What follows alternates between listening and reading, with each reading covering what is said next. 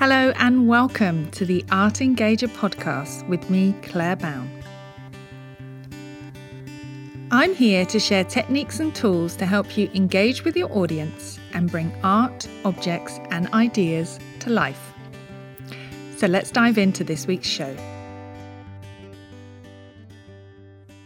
Hello and welcome back to the Art Engager podcast. I'm your host, Claire Bown of Thinking Museum, and this is episode 23. So today I'm talking all about tumbleweed moments. We'll be discussing what they are, how to get over them, and importantly, how to avoid them in the first place.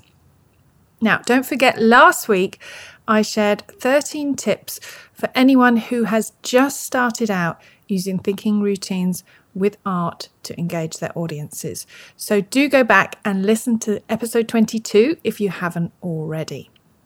And before we start, if you'd like to support the show, you can do so by treating me to a lovely cup of tea on buymeacoffee.com/Claire Bown. I'll also put a link in the show notes. And the show notes, they're available on my website, as always, thinkingmuseum.com/podcast. And this is episode 23. So now let's get on with today's show.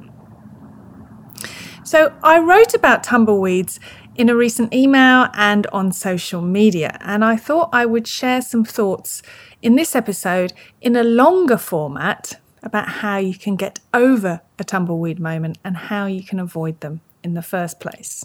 But first, what exactly is a tumbleweed moment? Well, it's a period of dead air or silence, according to the dictionary. So it's that moment when you ask a question and nothing happens. All you get is silence. You look around and all you can see are blank faces.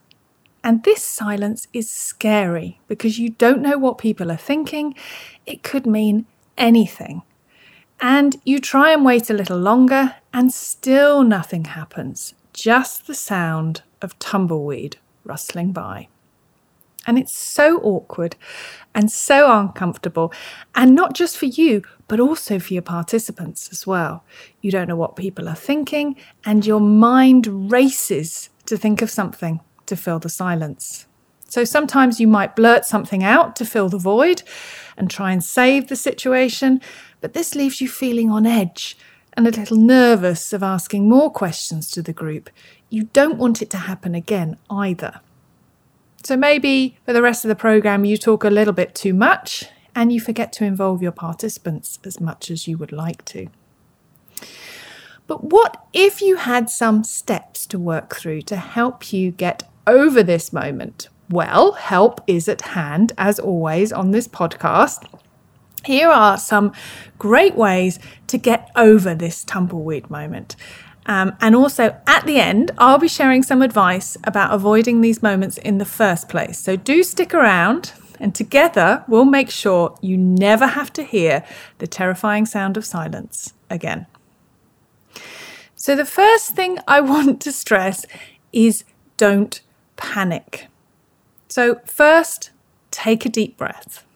Now, the more often you work in an interactive, discussion-based way, the more likely this tumbleweed moment is going to happen to you. Sooner or later, it's going to happen. So you need to be prepared.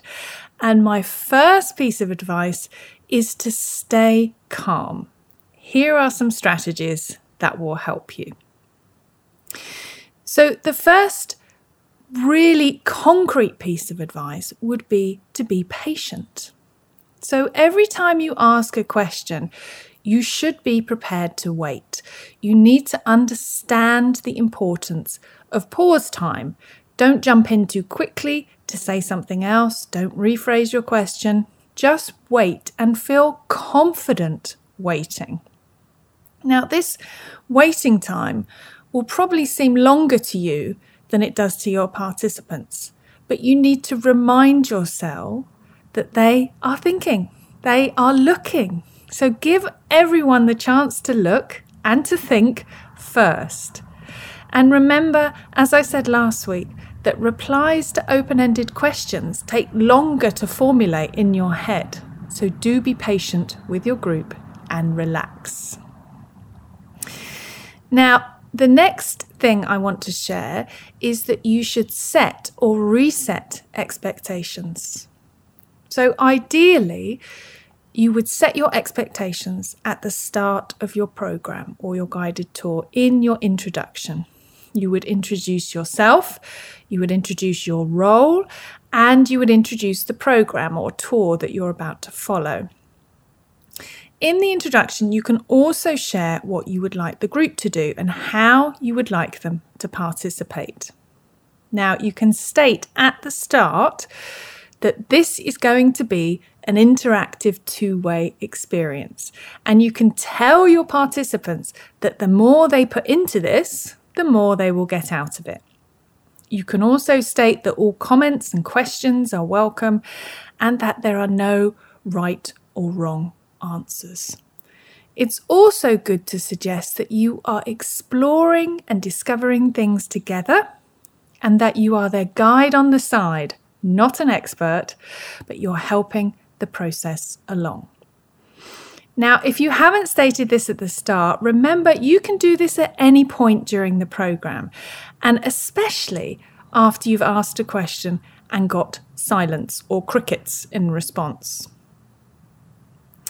The next thing I would recommend is to read the group for signs. So discreetly look for body language. Look for clues to tell you how your group received your last question. Do they look bored? Do they look fidgety? Maybe you spent too long at the last stop and they were keen to move on rather than answer your question. Maybe you got blank stares from a few people in the group, but a few encouraging smiles from others. So perhaps you could gently direct your rephrased question in the direction of those who were looking encouraging. Or maybe everyone looks confused, and this is the time that you should rephrase the question to everyone, and we'll cover this in a bit. Now, another strategy you could use is to request answers in a different format. So maybe your tumbleweed moment has taken place at the beginning of your program, and maybe everyone's still a little bit unsure of each other. They're still unsure what to expect or what's going to happen. So maybe they just aren't ready for that type of question yet. So you need to warm them up a little bit. Also have a think about whether your group feel intimidated by you or their surroundings. Or maybe they don't want to feel or look stupid in front of other group members. So these are all reasons for participants not wanting to speak up and participate. So instead of asking for responses to be shared with the whole group, perhaps you could ask for a show of hands. And then you could do a follow-up question, which could perhaps be directed to someone who had raised their hand. You could also try a think, pair, share, and then you can ask people to discuss possible answers with their neighbour. And pair shares are great because they break the ice and they also allow people to share what they thought collectively afterwards.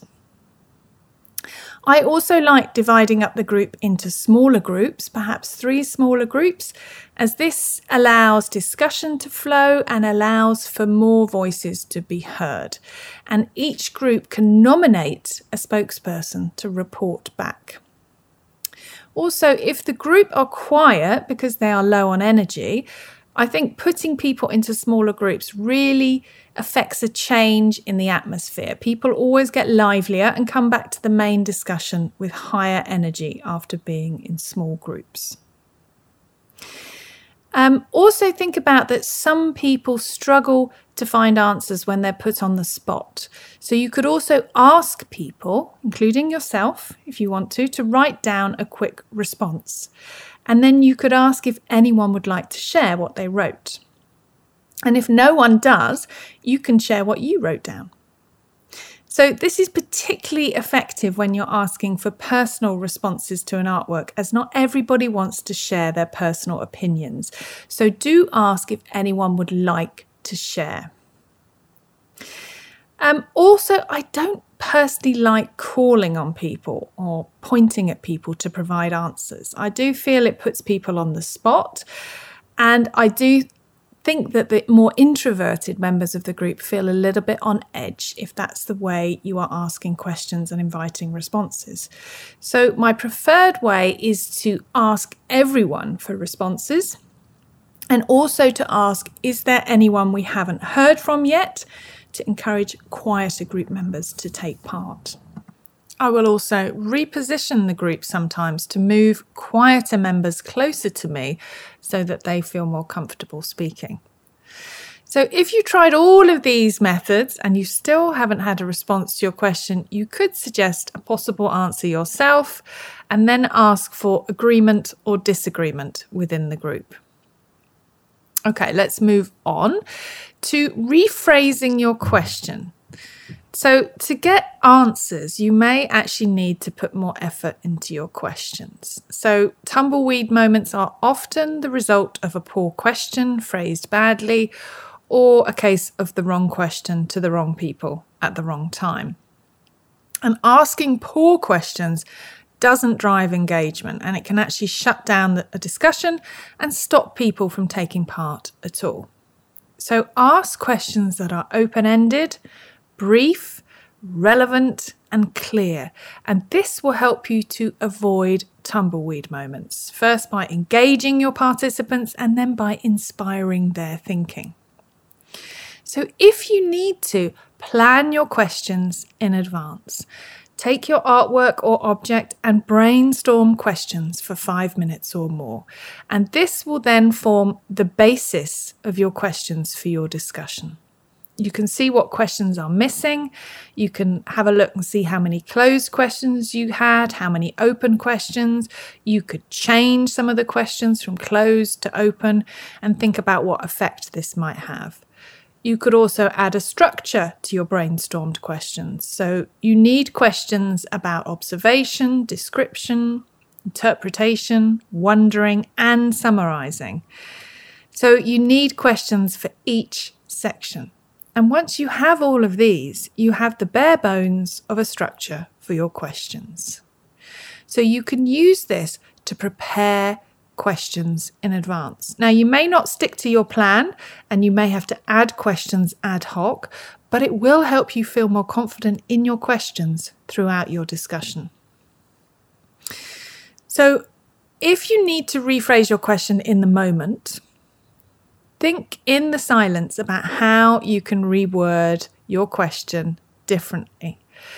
So whilst everyone is looking at you with blank faces, think about whether you included too much information and maybe your message got buried. So when you rephrase, perhaps you could shorten the message and speak less. Or maybe your question was too vague and the group are not sure how to answer. So think about what the problem might be with your question and rephrase accordingly. You can also go back to episode 10, which is all about 10 common mistakes to avoid when asking questions, and just refresh your memory with that episode.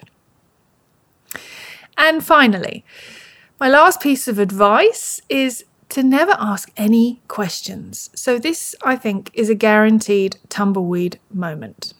Throughout your session, you should check in with your participants and ask for questions rather than at the end. So ask for different viewpoints, ask for any considerations that have not yet been voiced. If you save up any questions for the end of a stop or the end of a discussion about an artwork, most people will have forgotten the question they want to ask, and all you're going to get is silence. So that's my advice for getting over a tumbleweed moment. But what about avoiding one in the first place? Well, here are some top tips to end with avoiding a tumbleweed moment. So the first one is to set expectations for your role, the role of the participants, and what they can expect on the program at the start. Do this without fail every session. And if you've forgotten, obviously do it when you need to, and you can always repeat when necessary throughout your program and remind people. Secondly, create a warm, welcoming atmosphere in your group. So make people feel comfortable as if they're amongst friends. And I think that when people trust the people around them, they are more likely to participate. They're more likely to ask questions. And don't forget to smile. I can't state this enough. Most people think they're doing this when actually they're not. And smiling helps you to relax too. My third piece of advice would be to do some warm-up activities or questions that require a low level of effort from the participants at first. So don't go too high level straight off the bat. So you can use things like observation as a tool to get everyone participated and involved. And this really creates a level playing field where no one feels any barriers to participation. So if you do some low threshold activities at the start of your sessions, people can build their psychological safety and feel confident about taking part. So there are observation exercises you can do, like I just mentioned, but also pair share, turning to a partner and chatting, or just getting participants to write down a word or a sentence instead of relying solely on whole group discussion. Sketching works well here too, as long as you frame it as an observation exercise. Tip number 4 is to show appreciation for any comments, ideas, and suggestions from your group. Make time to listen to them. Make sure you understand what they say. And as each group member answers, you can acknowledge their responses in a non-judgmental way. You remember that you don't need to act or discuss every idea that comes out, but you should be thanking people for their contributions and showing appreciation for their insights. This will go so far in establishing that feeling of psychological safety in the group. Tip number 5 is to go back to your questions and reflect. What type of questions am I asking throughout my programs? Get videoed if you can. This can also be quite scary, but also quite revealing. You can see yourself and see the type of questions that you're asking. Ask open-ended questions rather than too many closed or leading questions. Tip number 7 is to plan your stops and activities to appeal to all learning styles and personalities. And finally, divide your time equally. Do not spend time with one person or group over another. Even if one of the groups is more friendly, more sociable, more curious, divide your time equally and pay attention to all the different groups equally. And this will help to avoid future silences. So there you have it. Some helpful ways to get over a tumbleweed moment and some advice on how to avoid them in the first place. I hope it's been useful. So please do get in touch to share with me what you found helpful from today's episode. Now, if you've enjoyed today's episode, please subscribe or follow The Art Engager and do give us a rating and a review on Apple Podcasts. And be sure to download your episodes so that they count in the audience numbers too. So that's it for this week, and I'll see you next time.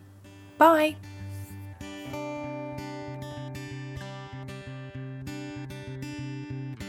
Thank you for listening to the Art Engager podcast with me, Claire Bown. You can find more art engagement resources by visiting my website, thinkingmuseum.com. And you can also find me on Instagram @thinkingmuseum, where I regularly share tips and tools on how to bring art to life and engage your audience. If you've enjoyed this episode, please share with others and subscribe to the show on your podcast player of choice. Thank you so much for listening, and I'll see you next time.